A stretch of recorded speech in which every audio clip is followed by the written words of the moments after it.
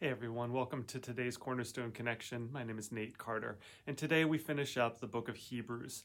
And so, how does the author of Hebrews summarize and sum up everything that he's spent the last 12 chapters saying?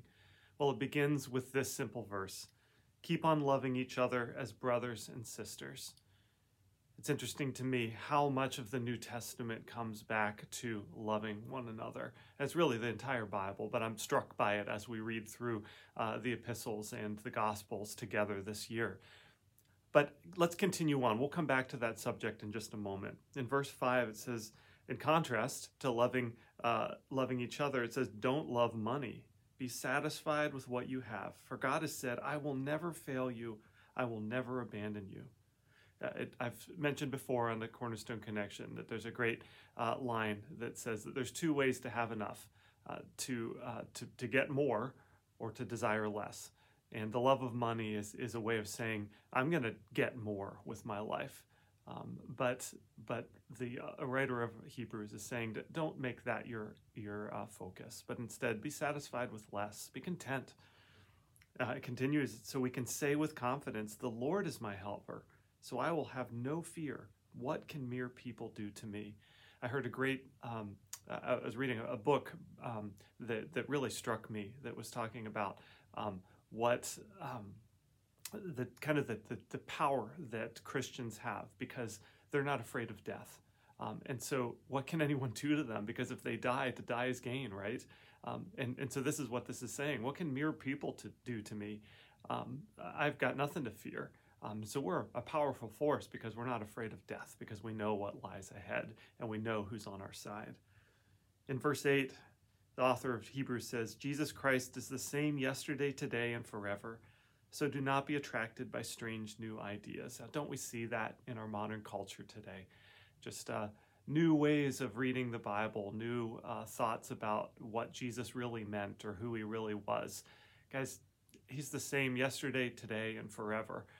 The Bible tells us everything that we need to know about who Jesus is. And so let's not be among those that are lured in by new teaching, new ideas of who God really is or who Jesus really is.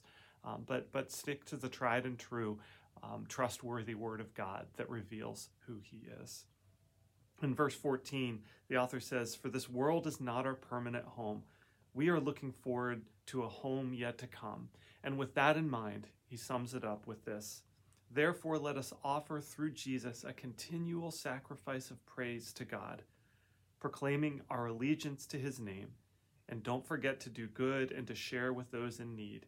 These are the sacrifices that please God. Oh, I love this so much. He spent almost the entirety of the book of Hebrews talking about how the old system of sacrifices is no longer needed. It's no longer effective. In a way, it never really was. Jesus became the one perfect sacrifice to God.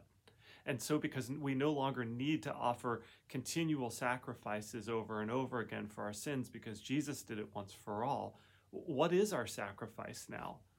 Well, it's a sacrifice of praise. Now, I think we can get off base here and thinking that a sacrifice of praise means I come in and worship God on Sunday mornings through singing. And, we've heard the old song, we bring a sacrifice of praise into the house of the Lord. I think that's fine. And yes, obviously in my position, I think that's really important.